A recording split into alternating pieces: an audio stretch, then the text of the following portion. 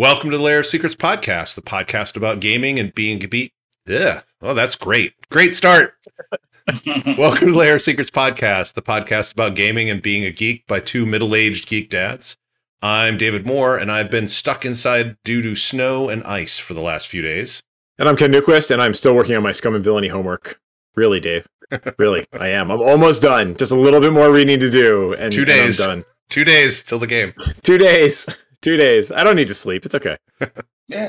Today, we've got a guest coming all the way from Las Vegas, Nevada. We have Jerry Grayson, game designer extraordinaire. He's been a friend of mine for a while.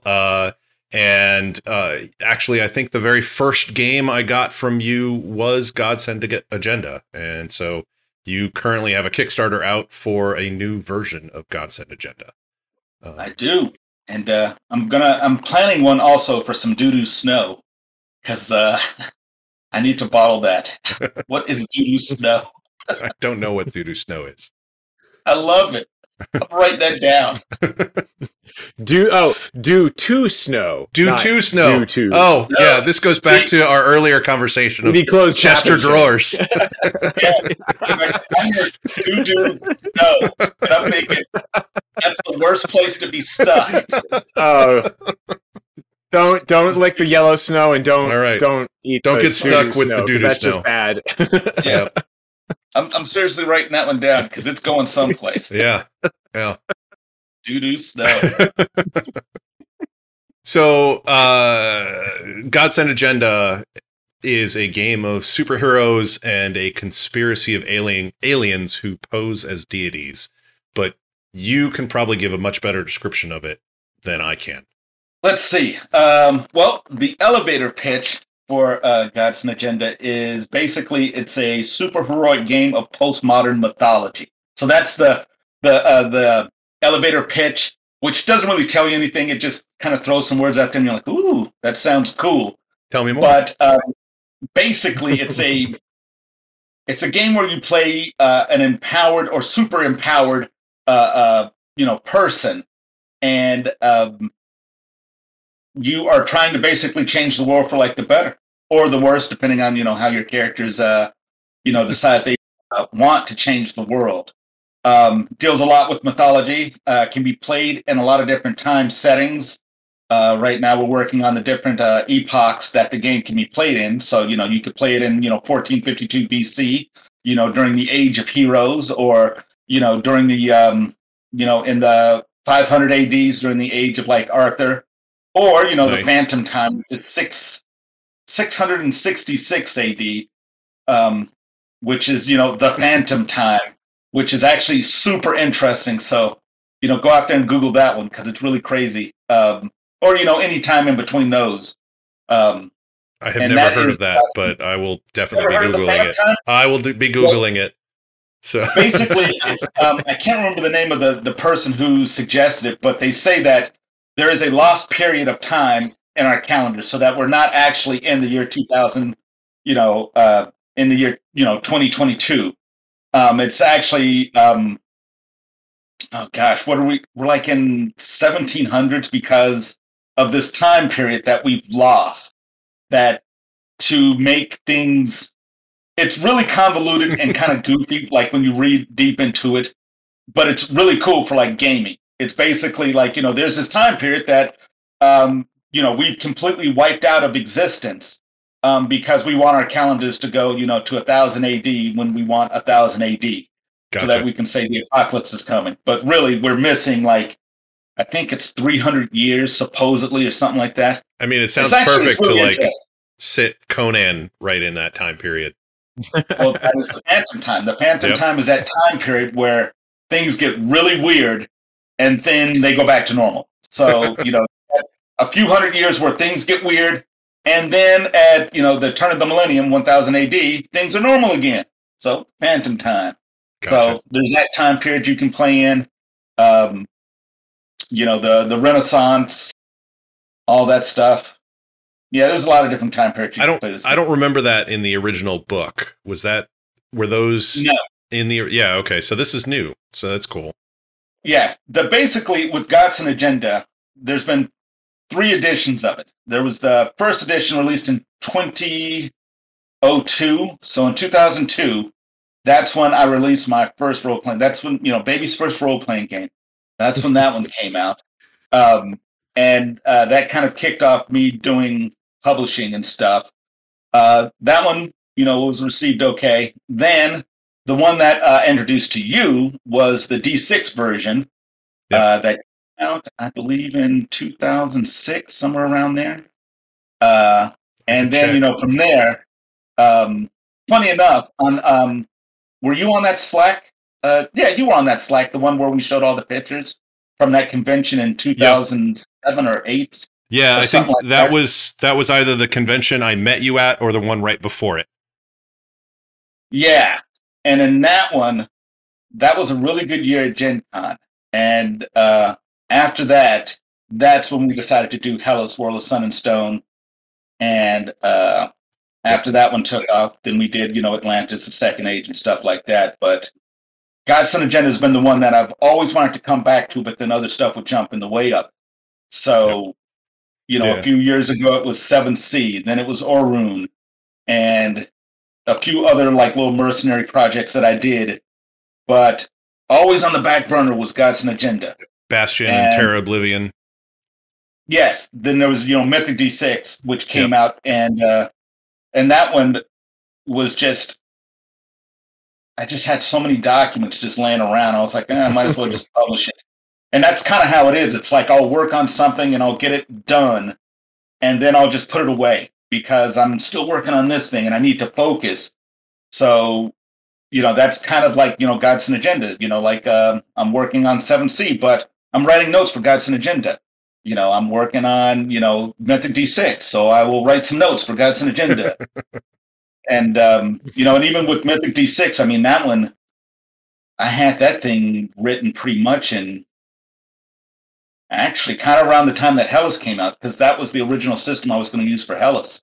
Gotcha. So, what was that, 2008? I can't even remember. Yeah, second edition, this book, the second edition Godson Agenda is KPH 003 and was 2005, according to the inside cover. So, yeah, and that's if I got the date right, because I'm in a weird, funky temple feud things together. But yeah, it's but this one is the edition where I believe I have the tools and the language to actually convey what I originally wanted from the Godson Agenda, and that is a viable system for changing the world. A viable system for how you create your character and how you manifest that character in the game and how the game works around those characters, as opposed to just tacking on a system onto this and just kind of making a Frankenstein, which is sometimes what you do when you make a game. Hell, I've played in those games and I've bought them where you can tell there was really no forethought going on into how this system would engage with this, this game or milieu of, this game world. But this one I've tried to craft so that if you tried to play anything but Godson Agenda with the Godson Agenda, it would be such a struggle. You might as well just go out and buy a game, a different game to play, Gotcha. I have to say, I love I was looking on the Kickstarter page because I am not as familiar with Godson Agenda as David is, but I loved the equation you have on the Kickstarter page for the inspiration for it of Jack Kirby's Fourth World Saga from DC Comics and his Marvel Comics Eternals, Lord of Light by Roger Zelazny, and Daniel K. Morin's The Long Run and The Last Dancer, which I gotta say, Lord of Light has been on, I gotta read this book forever, because both David and I love Zelazny. I gotta read it. It's I gotta read this book. I love Zelazny. Why haven't I read it? But that's some hell of great inspiration. Yeah, well, if you're gonna just take, because really, people go, oh man, this is really clever, and it's it is when Jack Kirby created it, or when Zelazny created it, because basically, yes, I'm just I'm that filter in the coffee maker that you just put all the stuff in and distill out the other side into something. And Lord of Light, like, people talk about Amber a lot, and Amber did not engage with me. But Lord of Light, that is the book. That thing, oh my goodness. That one, that tickled a space inside me when, I got hip to that one. And I was like, yeah, I got to make a game on this one. This makes perfect sense for a game. So, yeah, once you read Lord of Light, you'll go, oh, I see why Jerry is such a hack, because it was all laid out here. I would say great designer, because the good designers copy, great designers steal. Right. So. Exactly. I pillage, man. I'm out there doing it. And funny enough, if you look up online and look up Lord of Light and Jack Kirby, because he actually did concept designs for a movie. Did you guys ever see really? What was that movie with Ben Affleck where they go to Iran? They go as a film crew filming a movie. It sounds familiar, but I don't think I've seen it. Starts with an F, I think, but Argo. Argo. So it doesn't start with an F. I'm thinking Fargo, probably. But anyway, close. The movie they were going to film there, the movie that was the cover, it was Lords of Light, and they had concept art by Jack Kirby to show to the Iranians when they went there. They were like, "Yeah, this is the movie we're making." Wow. And yep. So, but no, I had no Jack idea. Kirby. Yeah, well, yeah, look it up. You'll see, and you've probably seen this artwork before if you looked at any Jack Kirby art and didn't know what it was from. But it's actually part of Lords of Light, the concept art that he did to help the U.S. government rescue people from Iraq. That fascinating. We probably shouldn't have rescue people from if we treated them not poorly. But anyway, yep. Yeah, that's it. It's all in there. I mean, it's the blueprint for something big, cosmic, and well realized, as opposed to what the other two iterations of Godson Agenda were, which were more superhero game and with some mythology on it, where this version is less superhero-y and more, I guess, just postmodern mythology is what it is. Basically, one of the conceits is that we've a lot of like these mythology, all of this mythology is actually based on something that actually happened and has been interpreted a certain way. Right. So there's been a few movies made about stuff like this, and a lot of different novels. What was the one? Now I'm having a moment. They were based King Arthur books. They were written. What were they? Swords of Mist, something like that. Or, I can't remember now. Damn it! I'm terrible. I should have done some homework before I started talking. It's okay. But, we're all middle-aged geek dads, so having moments. We're still working on doing their homework. Yeah. Yes, true. And wallowing in doo-doo snow. Right. But yes, that's kind of what it is. If you're satisfied with my non-answer, my non-answer and. Well, one of the things that I was going to ask, you already answered one of the questions on the inspiration side of things, but one of the questions I was going to ask was, like the background of Godsend Agenda is aliens have kind of crash landed on Earth many, many eons in the past, and have decided to implement this, what they call the Godsend Agenda. But there's multiple factions that are in that group. I don't know if you've changed it since second edition, but there was actually prisoners who escaped from this group. And basically, so you've got those groups and then humans as well. You've got those groups and then humans as well. Yes. And then there's some humans. Yeah, no, 6,000 years ago, a prison ship crashes on Earth. prison ship is full of like political like dissidents and subversives and prisoners of war. They escape the prison ship and use what their cultures call the Godson agenda. And what the Godson agenda is in the game, it's basically social engineering. So instead of going to a planet with like, millions of spaceships and all these troops to conquer a planet, you subvert their way of thinking with your own and make them conquer themselves. So basically you go to this planet, you set yourself up as a god, you get the local clergy to back you on it, and the people just kind of fall in line. Then you basically take over the planet, strip mine the planet, and then move on. And that is the Godson agenda. So they decide to do that here to basically protect themselves against the correction officers on the ship, the people on the ship who they've escaped from. So they decide, okay, we're going to use the Godson agenda to protect ourselves. We're going to get the people of Earth to protect us. Mm-hmm. And so then it works, and the prison guards decide, well, we're going to use the Godson agenda too, and try to use it against them to basically subvert them. And along the way, you have basically the poor humans who are on the planet. You have the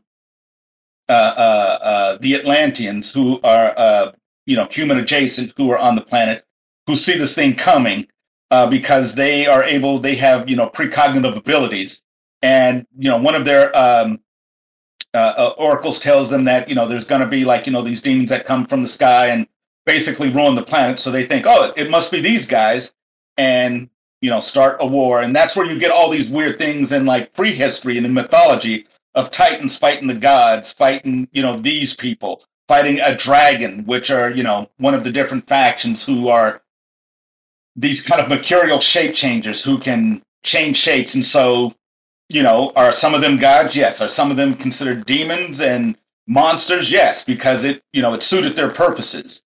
And so throughout history, you've had these, larger than life beings using this Godson agenda to their own ends. Until one of the political dissidents, a character named Addis, also known as Lightbringer, decides to cut off the flow of power that they use to, make all these wondrous things happen. So, he cuts it off, and that's where you get less and less godlike beings on the planet, because none of them have that power until the power's cut back on.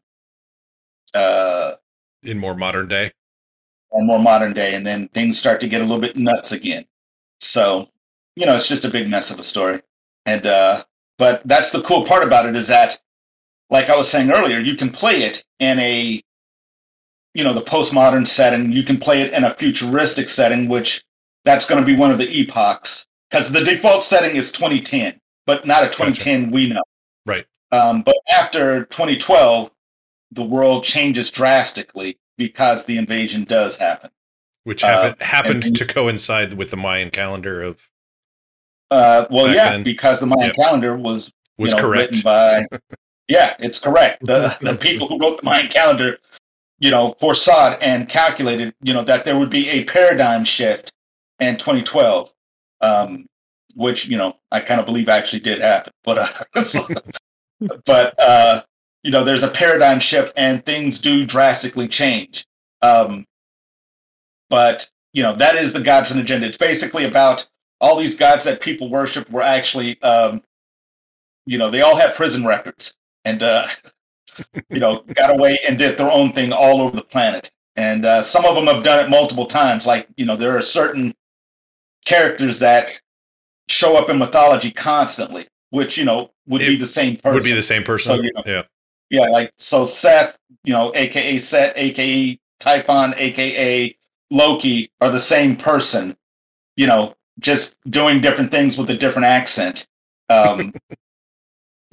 Where there are some people who are definitely, this is this person. And, when you look through the timeline, you can see how divergent it is and how it kind of dovetails into stuff and tries to make sense of stuff like the Tunguska blast, the Roswell landing, You know, where Eisenhower was when he disappeared for a couple days. You know, stuff like that. This is the type of stuff that like I eat up.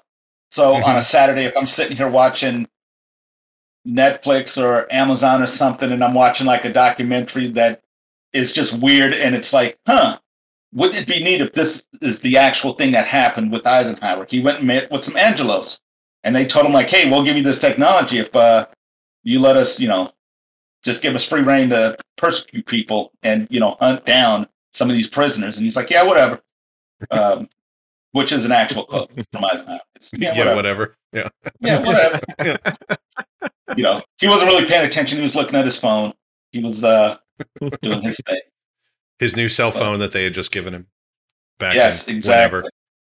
Yeah, exactly. So they're like, here, use this. It's like, we call these zombie machines. Wow, so, Flappy Bird. Yeah, exactly. So yeah, that's what they did. They gave him like a little thing with Candy Crush on it, and there you go. Yep. So, but yes, that is the background conceit of the Godson agenda, is that it's social engineering that they use, and during the game and in the game, you as a player character are trying to social engineer a better world, and that's where it diverges from like when people just call it a superhero game. It's not really, because in a traditional superhero game, you're not so concerned with the status quo.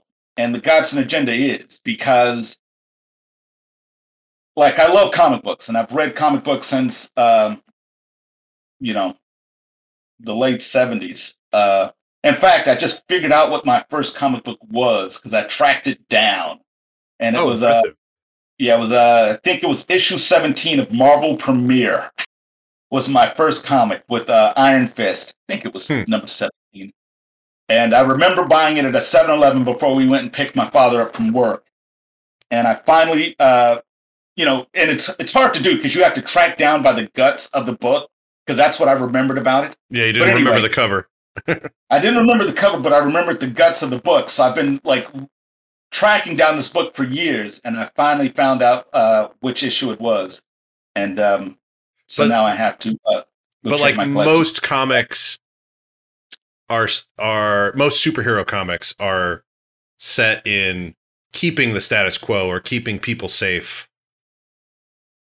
Not necessarily even keeping people safe, just keeping the people in power always in power. That's the thing about the status quo, is that, let's say, for instance, you're looking at a Superman comic or an X-Men comic or even, you know, Avengers or something like that, or Thor, or whatever you're looking at. In those comics, they are always protecting the status quo, even when the status quo is rotten. So you would think, like, let's say, for instance, you had Batman, and he decides, hey, I'm a billionaire. Why don't, instead of like me going down to the inner city and beating people up, I take $1 billion and reinvigorate the core of this city and, you know, attack the actual problems that are creating this crime and disparity. Right. You know, but no, Batman just likes to beat up poor people. So, so that's what Batman does. You know, or let's say, for instance, the Fantastic Four. Like, you know, in the comic book, the way the Fantastic Four make their money is that Reed Richards has tons of patents on his inventions. Reed Richards has gone to other dimensions, but you know, he's worked with all this weird cosmic radiation. He's turned Ben Grimm back into Ben Grimm countless times. He's done all these magnificent things, but there's people walking around with kidney disease. You know, it's like, can you do something about that, Reed Richards? And it's like, nah, I'm good. You know, or you know, Superman. They had a comic where Superman fought the Klan. What if Superman decided, like, yeah, this is some BS. I'm going to stop it right now. You know, just and made it happen. Right. Or you know, like voting rights. You know, he decided like, hey, this is not going to happen here. Mm-hmm. And you know, a lot of postmodern comics have done that, like with The Authority or Planetary and things like that, where they've decided. And I get why they don't, because in a normal comic, it's a franchise. You need to reset to the status quo, because if you don't, you end up with something that's vastly different. You know, you're constantly resetting. Whereas in a lot of like postmodern comics, like especially with The Authority, they decided they were going to do something about it. Or, and I don't know if you guys have ever read a comic called Zenith. It was a British comic. If not, you should go check it out. But there's been comics that have done this where they've decided we're going to do something and it's going to make a change. And that change is a change. It's not going to be a change where we reset it back. This is just how the world works now. And so that's kind of like, in some ways, a backbone behind with Godsend Agenda is you are trying to make change and upset the status quo, or you are fighting to maintain the status quo. But that's up to the characters. That's not up to the game system or the setting. Well, yeah, it's like if you live on a planet that people are constantly telling you there's not enough food and there's all this there's disparities between like these people and those people. But, once you do the math and you realize we could feed everyone on this planet if we had the will to do so. If you had the power of Thor, why would there be a drought someplace? Right. Why would some go without? It's like change the world, and damn whoever gets in your way. And that's kind of what the game's about. It's not about the government says we shouldn't be doing this, so let's not do it. And it's like, I can obviously see there's people suffering, so I'm going to go do something about it because I am literally bulletproof. Mm-hmm. Or I can, I can manipulate weather, or I can, make a tree grow in 2 seconds, or, there's just stuff you could do. Like, just imagine with some of like, our natural catastrophes that we've had, in like the last year, if you actually had the X-Men,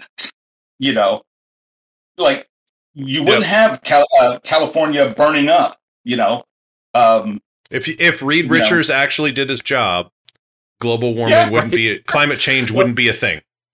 I would have my flying car and my food pills. Yeah, if Reed Richards did his job. Well, see, that's actually. I was just going to say, Reed Richards already has his flying car. Why does he need to give it to other people? Exactly. And because he's protecting the status quo. Yeah. Whereas, if I was in the Marvel Universe, I'd be like, we need to go rob Reed Richards. He's got transmat platforms in this place that go to other dimensions that, they'll put prisoners there, but they won't, do anything to help, the common person. I mean, you could fix all the problems in Marvel Comics if you really wanted to, or with Marvel characters or DC characters or Image characters or Pacific Comics first. I'll keep going. Comic. I got to say, like the current run of X-Men with Jonathan Hickman has been interesting because X-Men was on the outs for so long at Marvel, right? Because like Fox owned it. They're just like, nobody cares about the X-Men anymore. It's all about the Avengers. I think they created an opportunity for them to just blow up the X-Men, right? So in the current storyline, they're kind of doing that, right? Like they said, hey, we've got our mutant homeland of Krakoa, right? Like the intelligent mutant island, right? And we're going to create these 3 wonder drugs based on flowers that only grow on our island. One of them cures like cancer. One of them will give you 5 more years to your life. I can't remember what the third one was. And all you have to do to get these wonder drugs, we'll give them to you, is acknowledge us. Right. Stop persecuting mutants, treat people well, and we're gonna like start throwing our mutant weight around because we can. Like in a most recent mild spoilers from like last summer, they terraformed Mars and decided it was the new capital of the solar system. Right. Because they have Omega level mutants who can do that, right? Like. So I think that's cool, right? Like you've got like these huge things. Now, the thing that I'm curious about, to your point, is it just all going to revert now that X-Men's actually doing pretty well? Disney owns it all, and they have to bring it back, and they're like, yeah, no, X-Men, that's all cool and all, but we gotta rein you in a little bit. Yeah, it will, and I get it, and I don't begrudge them for it because again, these are IPs that make money, and you need to make them play nice with one another. And if you did something that drastic, then it is not the X-Men and it's not the Avengers. Because conversely, what I would say to the X-Men is like, guys, don't be jerks. Just, if you've got literally a cancer drug, just give us a cancer drug. Yeah, and it's funny because I think that's part of what the storytelling challenge, one of the interesting tensions here is that you've got the X-Men who could just kind of go out and like just help people, but they're not, and it's creating, I think, interesting story dynamics where I think some of that's starting to creep into it. They've created this like deathless paradise where every mutant can be resurrected, and it starts creating these very interesting cultural issues as they kind of evolve their timeline. It's just, I don't know. It's a great time to be an X-Men fan, but we're here to talk about Godsend Agenda. We were warned that tangents are possible even more than I usually do. I'm gonna drive this thing into a ditch. We're going. Well, but it's all relevant to the Godsend Agenda because it's basically the status quo. Really, the status quo really only helps the people in charge. And usually the people in charge don't want to change anything because they're comfy, just like in real life. It's like a human thing. Yeah. I'm comfortable here. Why should I change? And there's someone, with there's little Oliver Twist with his little bowl, asking for some more, please. And it's like, listen, get out of here, man. I'm already full. I don't know about you, but that's what the game is. It's basically, since the game is about social engineering, what will you do as a group proactively? Because that's another part of the game, is that the game is not, let's run you through a dungeon. The game is like, okay, we're sitting at a table. Let's create our agenda. Because in the game, you create a pantheon of players, of characters. And so your pantheon could be, is the equivalent of your supergroup, except that you're creating your pantheon plus its support system there. So you're creating your Jarvis and your, maybe, you're a computerized AI system, but it's part of your pantheon. And just like with a lot of mythologies, it's like, well, what do we do as a pantheon? What are we about? And your pantheon might be about cleaning up your local area. Like, hey, we're going to clean up the city. That's a small agenda, and the agendas start to scale up to from like local up to cosmic level things, with most of them being in between that range from like, national or something like that. Like, for instance, if you decided in your Godsend Agenda game, we're taking over the Pacific Northwest and we're creating our own small empire, that's viable in the Godsend Agenda. There's going to be people there. There's going to be pushback to the agenda, right? The way the agendas work. But the system, there's a whole system just called agendas in the game that allow you to do this thing and allow you to try and make these changes. And there's pushback because obviously the status quo wants to remain. Mm-hmm. And once you start making changes to the attributes of the agenda, because the agenda is built like a character and your pantheon is built like a character. So you play on two different levels. You play on epic level and you play on saga level. So saga level would be what you would normally play in a role-playing game, from adventure to adventure, scene to scene. Epic level is when you play your pantheon. And your pantheon is kind of a gestalt character of all the characters at the table. So how powerful is your pantheon? It's as powerful as the people in the pantheon. And what can the pantheon do? It can tackle large-scale problems like we've got a corrupt, let's say, government in our city. The pantheon attacks that as a different character. So the agenda has attributes, your pantheon has attributes, and then you just, you put them in a room and then they fight a little bit. And then, you can go back to saga play. So you're playing it on a few different levels as opposed to just, fiddly bits. And that's one of the things that always, depending on the game, like I felt some games failed me in that respect. Like I really love Torg, and Torg was a way for me to meet like meet a really good friend. Like I met him back in like 1990 something. I can't even remember when Torg came out, but that's where we met. And you play some Torg, but when we started playing the new Torg, it kind of bummed me out that we couldn't really make these, like there's large scale changes happening, but we can't make those changes. The players and characters can't make the changes. Okay. Like if we have the ability to change, to manipulate reality, couldn't we change reality to, fit, couldn't we become like Torg Lords in a sense, you know. Or if we're playing D&D or we're playing like whatever game, we've cleaned out a dungeon, but we've not really changed the world. It's still, again, the status quo, you know. Right. Unless there's some hand waving involved, but you know, there's no mechanics for it. I mean, right. You could like I've definitely run things where the world has changed because of player actions. One player opened up many portals to the elemental plane of fire and destroyed an entire city. Right. So that happens, but like we had to break the rules of D&D to do it in some ways, you know, but right. So hearing that it's actually part of the system is pretty cool. And I don't remember that being in second edition, the edition that I have. I don't remember that sort of saga versus epic level right. play. I don't think it was there in that one, which is pretty cool. No, because again, I didn't have the language or the tools to do it. But right. You know, as you evolve, you know, get a little bit more wisdom or so-called wisdom, you start thinking about these things. And but the cool part is in a lot of games you play passively because you're not considering the world. You're considering how do I stay above water in the world, as opposed to being proactive and saying, guys, we've got the power to change this. Let's go do it, because you're creating your own agendas.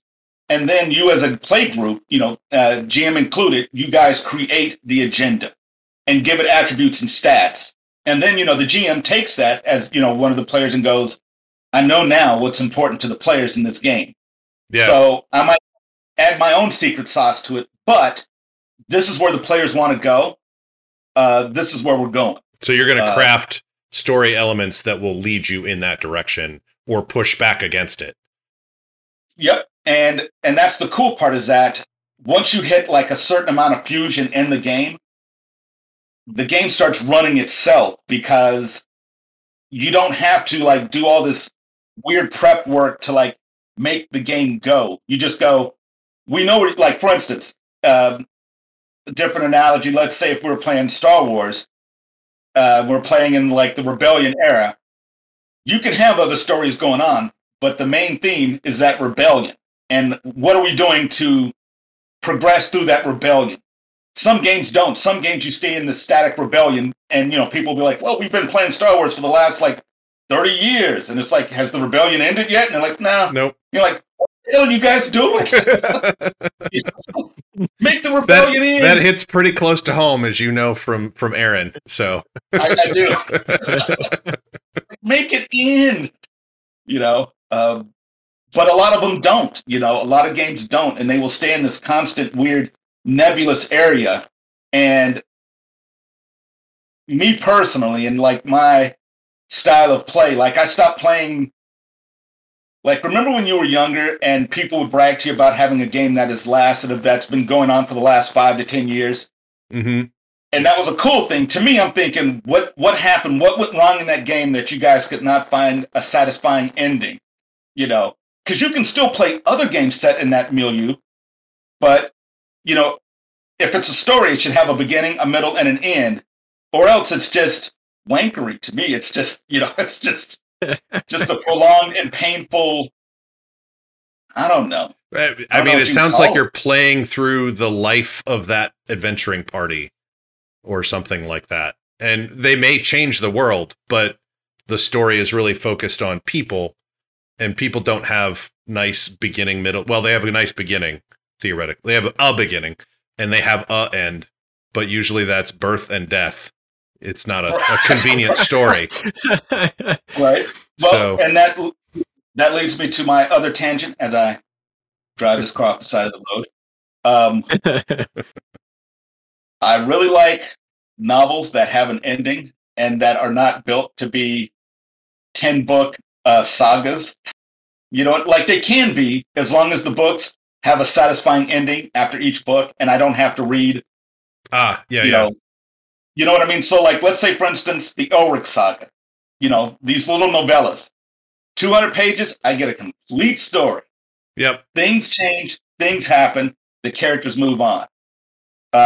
And then there's some books, like what is it, the David Eddings, Bill Gariad, or whatever it was, where each book ended knowing there was another book. They never ended. It was, and I get it because you want to write them to make money. Again, you want the status quo, and so maybe in that way, I'm a little bit more punk rock, and I just want, you want more original series Star Trek. Yes, well, kind of. Or maybe Next Generation, it doesn't necessarily have Next to be Generation episodic, but might had some like through lines and like Right. overarching plots, but each episode was its own story. I would rather it be Babylon 5, Okay. where if you're going to give me 5 seasons, make it end at the end of that 5 seasons. And Got things have changed. So when Yes. you go on to the whatever that thing was they did afterwards, what was it called?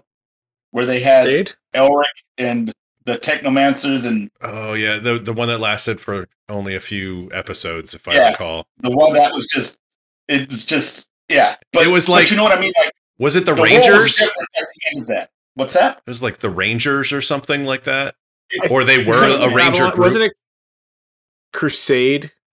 Crusade. That was Yes. it. Crusade. And I do think it was about Rangers and like dealing with like a viral threat to the guy. I never saw it because I don't think it was on anything I could watch, and at the time Right. that mattered. Yeah. But the thing is that at the end of that, you knew it was over, and you knew that the universe had changed in some way. As opposed to like with Star Trek, you know that at the end of the episode, things are going to be hunky dory, dude. It's okay. Straczynski, who wrote Babylon 5, that was not his first ending of a thing. If you remember Captain Power with the toys that you could shoot Yeah. the TV, the last Yeah. episode of it, they were fighting a rebellion. In the last episode of it, they lose.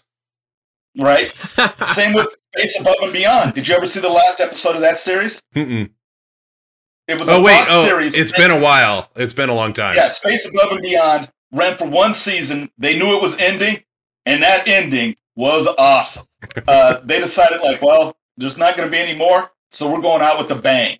And Yeah. it did. Once you watched that last episode, you were like, I wish there was more episodes. Yes. And before that, I was casually watching it, like, you're like, okay, whatever.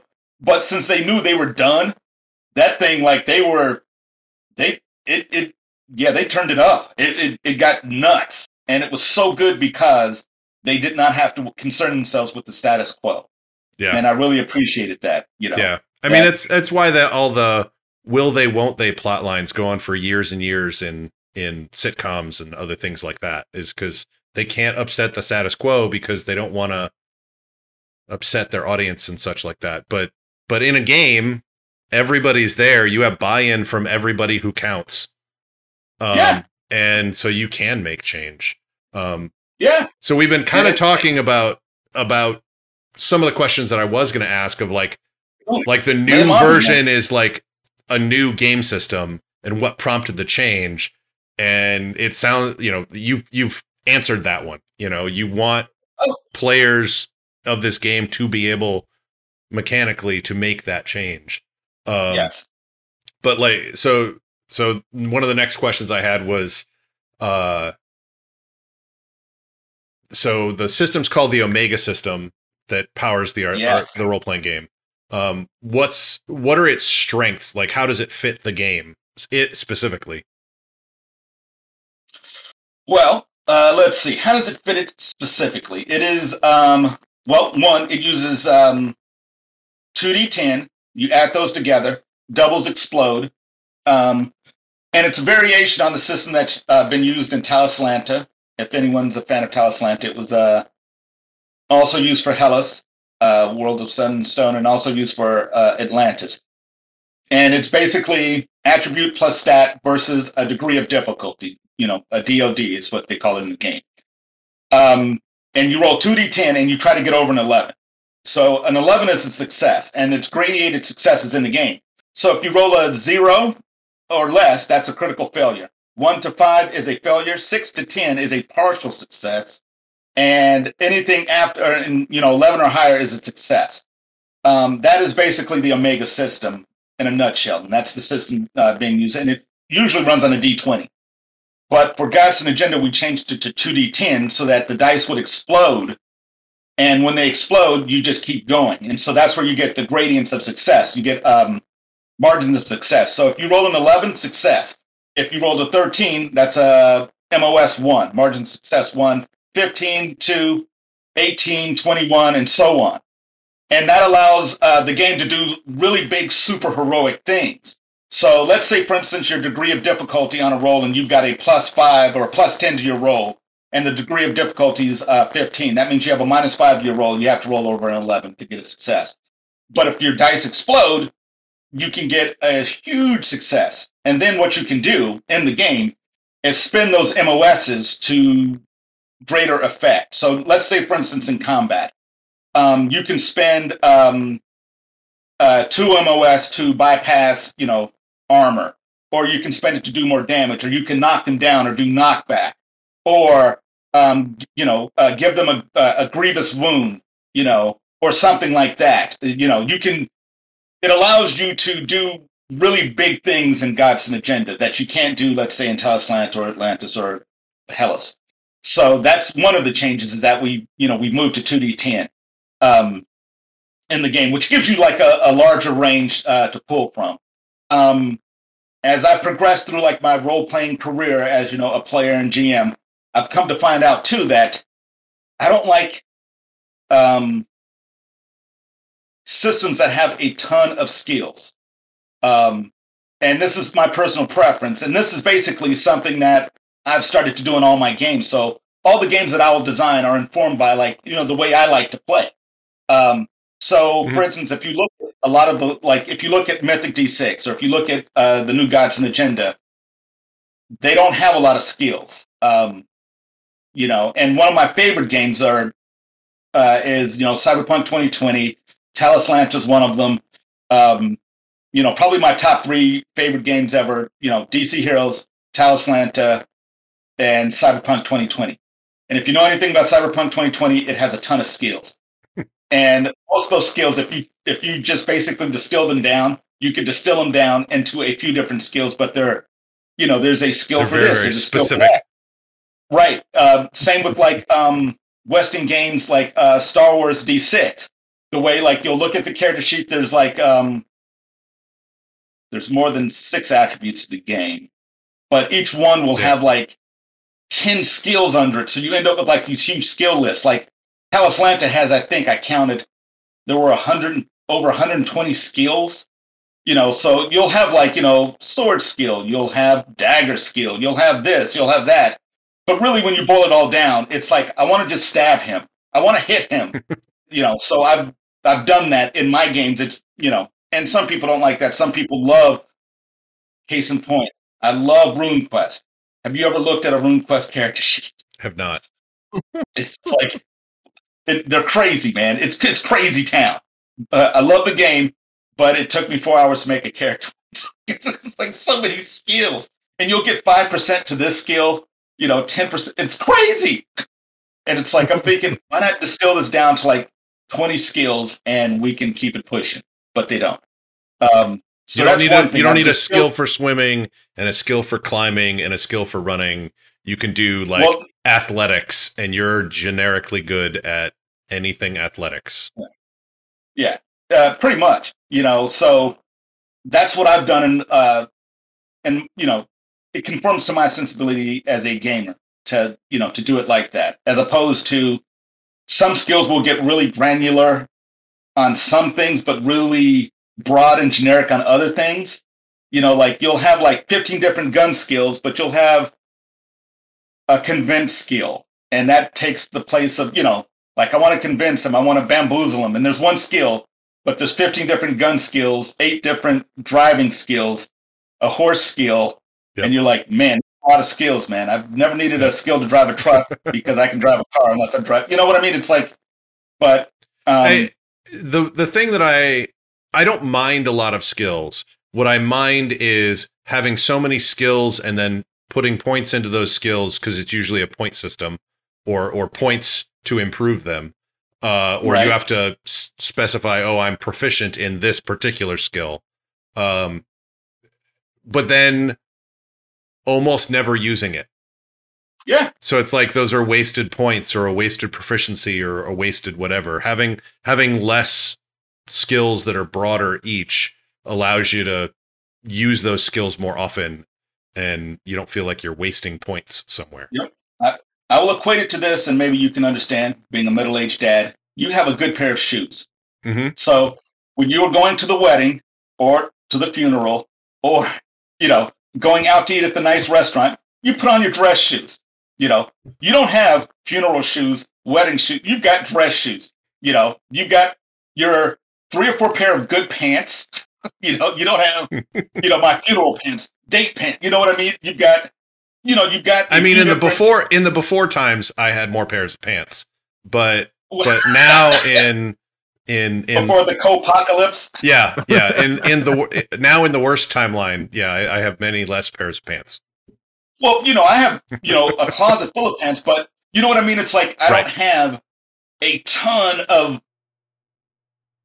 weird different pants for different activities. Cereal. Yeah, I don't have cereal spoon, ice cream spoon, and oatmeal spoon. I have spoon.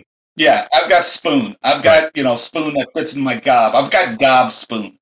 But so yeah, there's that. The skill list is small. Things are being streamlined, even though the system would probably be considered heavy. I try to streamline things so that they're easy to juggle when you're running it. They're easy to juggle when you're playing it, and they're easy to grok when you look at it.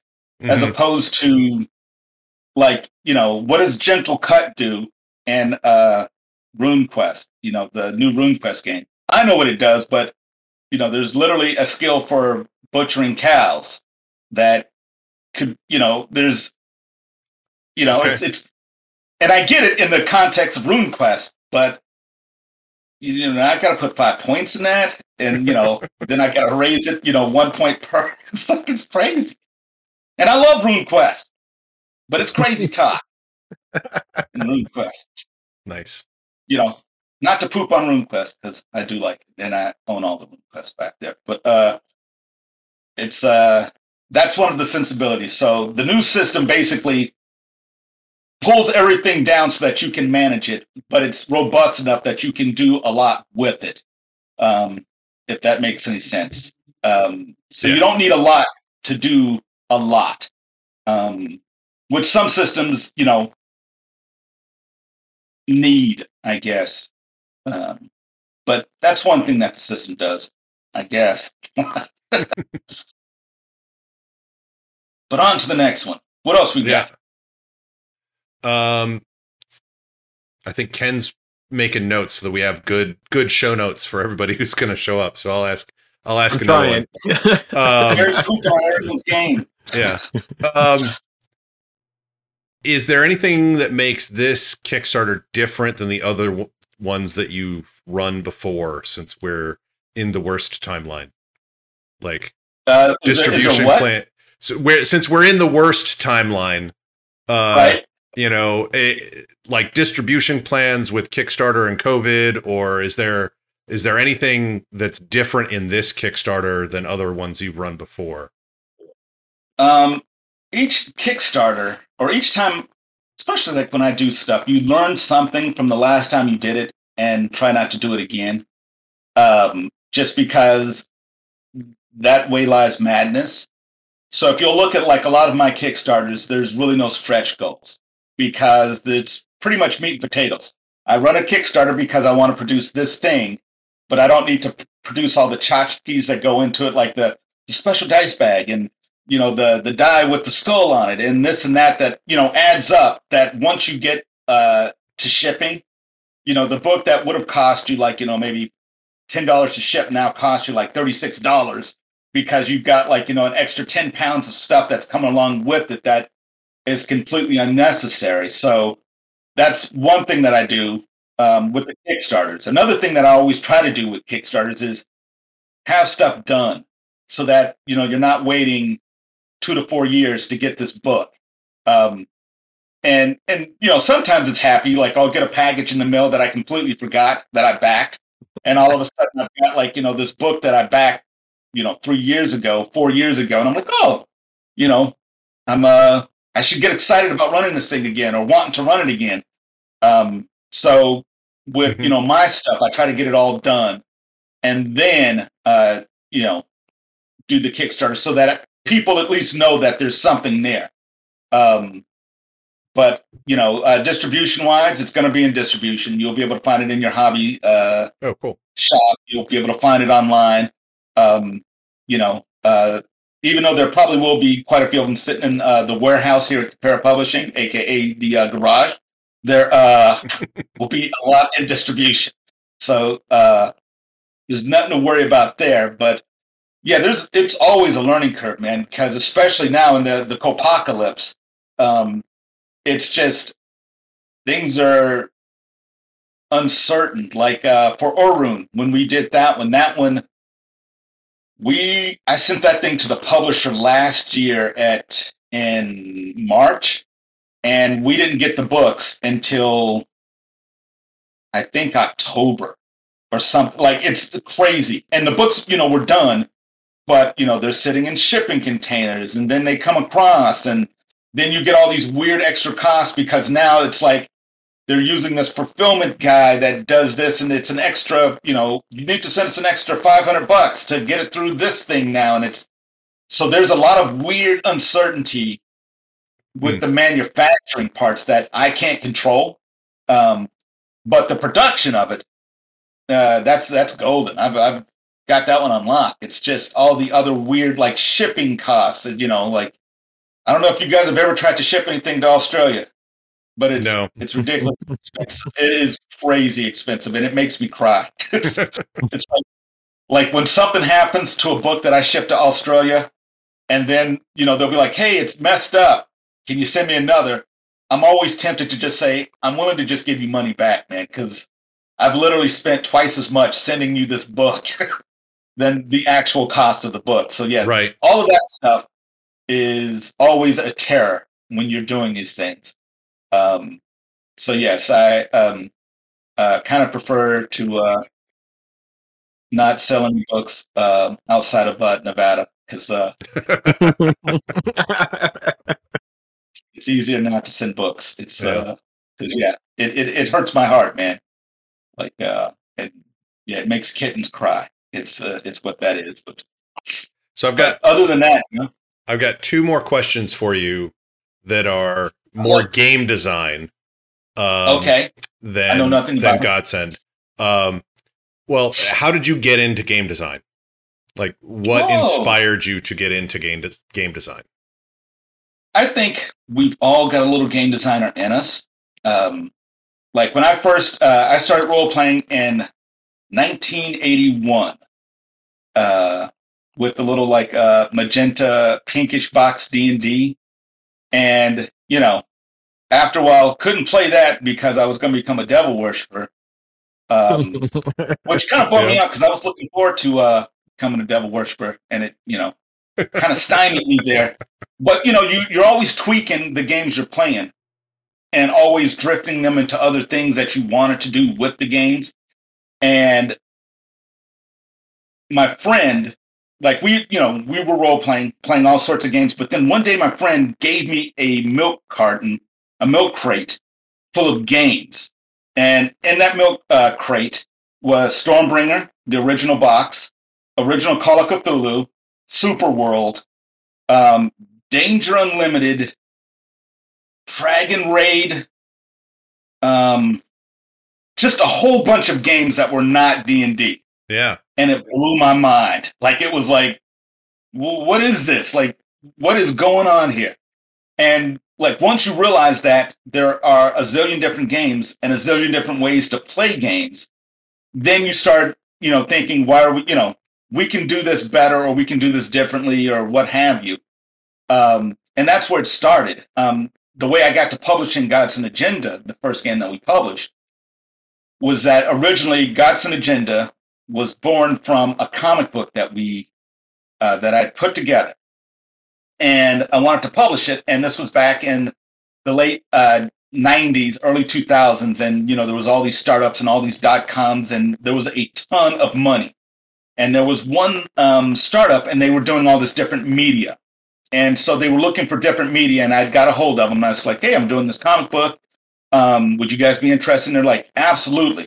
And what other types of media do you got to coincide with it? And I was like, I got a role-playing game. And they're like, yes, we'll take that too. And we'll publish it all. Because these guys had crazy deep pockets, or so they said. So, after afterwards, I'm like, ugh, I gotta write a role-playing game for this game, for this comic book that, we had put together. And so I wrote the comic wrote the role-playing game. And then, cut to like 6 months later or whatever. It's like, hey, I'm ready. I got the role-playing game, the comic book's ready. We're ready. And it's like, oh, we're not ready because we lost all our money because the .com bubble. And it's like, oh, okay, well, that's a bummer. And so went back to the drawing board, refined like the role-playing game some more. And then I decided, why don't I just publish it myself?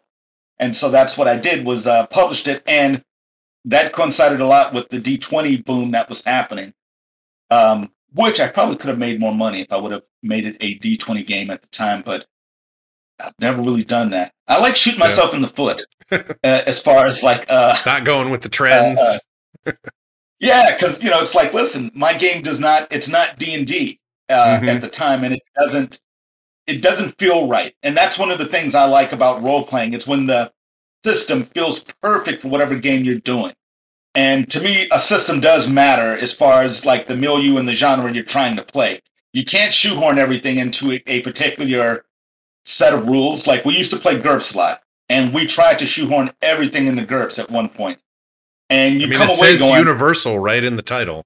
Well, of course. And so it should have. And the same with like the hero system. Like, you would try to play Star Trek using the hero system, and you could play it, and we enjoyed playing it, but it just didn't feel there. Yeah. Right. There's something missing there. It's kind of like, when you wanted a McDonald's hamburger and your mother made you a hamburger and it was good, but it just wasn't McDonald's. And you're like, okay, well, it's a hamburger, and I like hamburgers, but I have my heart set on that Big Mac, and you've given me like this weird greasy thing that when I squish down on the 2 pieces of white bread, there's grease marks like, on my fingers and stuff, So I've always tried to, whatever genre, I'm trying to emulate that particular genre to make the game feel like its own thing. Kind of like, there's a lot of games that are perfectly suited for the particular system because they're built from the ground up to do that thing. And it's so sweet when that works because it works so well, And there's tons of games that do that. And they're perfect. They're perfect, little artifacts of role playing. And there's some games that are just monstrosities because they try to shoehorn this game into whatever house system they're using, and it kind of doesn't work, So that's what I've tried to do, is give you something that you can't necessarily get anywhere else. Because if you wanted to play a superhero game, I would suggest Bash is a good one. Mutants and Masterminds, Hero System's a good one. But if you want to play Godson Agenda, do it with this, But if you just want, 4-color supers, go buy Icons, because that's a good game. Bash and, gosh, got so many of those damn things over there. Any of those games back there, use one of those because it will work better. Like, would I want to run like RuneQuest using the Godson Agenda system? Yeah, probably, because I can't deal with that character sheet. No, but I would probably but there's systems for like RuneQuest, like HeroQuest is a perfect system for RuneQuest. Like, I love that game. But it needs to fit that system. I can't. That's the one thing that always bums me out when I'll get a new game that has some kind of weird generic system attached to it. That they've shoehorned everything in there, but it just kind of does not work as well as it should. So hopefully that answered your question in my roundabout, metaphoric, analogy, meander and stuff. Yeah, it did. I was trying to write a note as well. But I have a follow-up question on that is, like, what advice would you give someone getting into game design? I would say make a lot of bad games. I would say make as many bad games, seriously, and make them and have the fire in your belly to make games and to have a vision of what you want to make and make that. And try not to make a game that is everything to everyone, because you will end up making something that ultimately will not make you happy. And even if your game design is bad and people call it garbage, you didn't set out to make a piece of garbage game. And there's only, like, I could probably only think of maybe 2 or 3 games where I would say they are garbage. There's some games that I don't like, or some games that the sensibility kind of bounces off of me, but I don't consider them bad games. They're just not my bag, just like, let's say with music or food or something like that. But if you have that fire in your belly to make a game or to write a novel or to draw a comic or to do whatever you want to do, just do it, and do it a lot and go hard on it and be unapologetic in what you do, and just, make your thing, because ultimately it's going to feed your soul. It will feed you inside to make your thing, to be creative and to make a thing, even if it's a bad thing, because trust me, I've made a ton of bad design choices. In fact, most of them are in Gods Agenda, but make those and then, sell it, don't sell it, whatever, but make it. And, don't apologize for it, man. If you've got a game that is your Frankenstein D&D, make your Frankenstein D&D game that has like little pieces of, Shadowrun in it, or, little pieces of Dark Conspiracy, tacked on to your My Little Pony game, and, throw in some Call of Cthulhu and, whatever. Just make your game, man. And, show people and be proud of it. I mean, there's a lot of people who never make anything just because they are afraid of failing. And you just gotta just go for it and just make it. And even if you fail, you didn't really fail because you made a thing. And there's so many people who don't. They don't do anything because they are afraid to fail. And I learned a long time ago, man, I can fake the funk. I can tell you, and there's plenty of people out there who do the same thing. Like, I'll fake the funk and tell you how awesome it is, and you'll get all jazzed up and you'll want to play it. And then you'll back my Kickstarter, and then you'll get it home and be like, oh man, Jerry took me for a ride again. You tricked me. But, maybe you brainwashed into thinking it was good, but no, just make it. Make it and don't worry about it. And you don't need to know math. You don't need to know, I mean, obviously, if you want to be successful, you need to pick up some skills, but who cares, man? Like, you should see my drafts, because it looks like a maniac wrote them. It's written in crayon. The E's are backwards. It's written on the back of napkins and towels and stuff. And, there's pieces of hair on it and tears and cheese. It's disgusting, but, I get it done. So editing is important too. Yes, that's what I understand. Yeah, afterwards you get someone to change your maniac ideas into something that people can see. And also ask people. Like, the way I got into publishing is that I just ask people. And the cool part is that there are people out there who will help you, and they won't charge anything. They will just honestly want to help you make something awesome. Mm-hmm. And find those people, or, hit me up. I'm not going to give you any money to make it, but I'll tell you all the pitfalls that I've run into. Like me, my process is basically I start with an outline. I will just make bullet points of stuff I want to hit and start there and then go and make the game. Some people, they will just start in one corner and write the entire game to the end. And I don't know how you do that. Me, it's a bunch of like bullet points and breaking down into small pieces. And then at the end, you've got 50,000 to 100,000 words. Yep. But no, there's people who will mentor you, who will, show you how to do it. And I'll tell you all the bad stuff I've gone through, all the, all the money like I've wasted on folly, by accident, or because of ego. I've done it, but no, do it, man. Like, those are the people that jazz me up the most, is when I go to a convention back for the apocalypse, and you would see someone with their little booth way in the back of the convention hall with their little game, and it might not be the best game, but damn it, man, I'm gonna buy your game. When I go to a comic convention, those are the guys I buy the comics from. Marvel's got all the money, DC's got all the money, but that guy sitting at his little table with like his little comic book creation, that's where the magic is, man.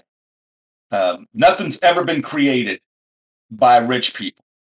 Like if you look at like technologies, never have once Microsoft did its one innovation, they just bought other innovation from smaller companies.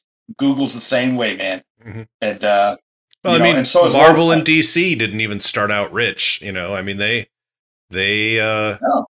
started out small too, but now they're just doing stuff. now they're doing the same stuff over and over again. So because they have a vested interest in keeping their status quo and their IPs, and I don't blame them, man. I mean, I wish I had some of that, but I decided to do role playing where I can make tens of dollars making games. Yeah, but especially after all the booth and hotel costs of conventions. Absolutely. Like that's and that's another thing. Like once I came to that conclusion with Gen Con. Same conclusion I came to with San Diego Comic-Con is that they just don't want me there. Like when you can't, when you're spending like $5-6 grand to get there, booth and all that stuff, and it's hard to make that nut back, man. You got to super hustle it.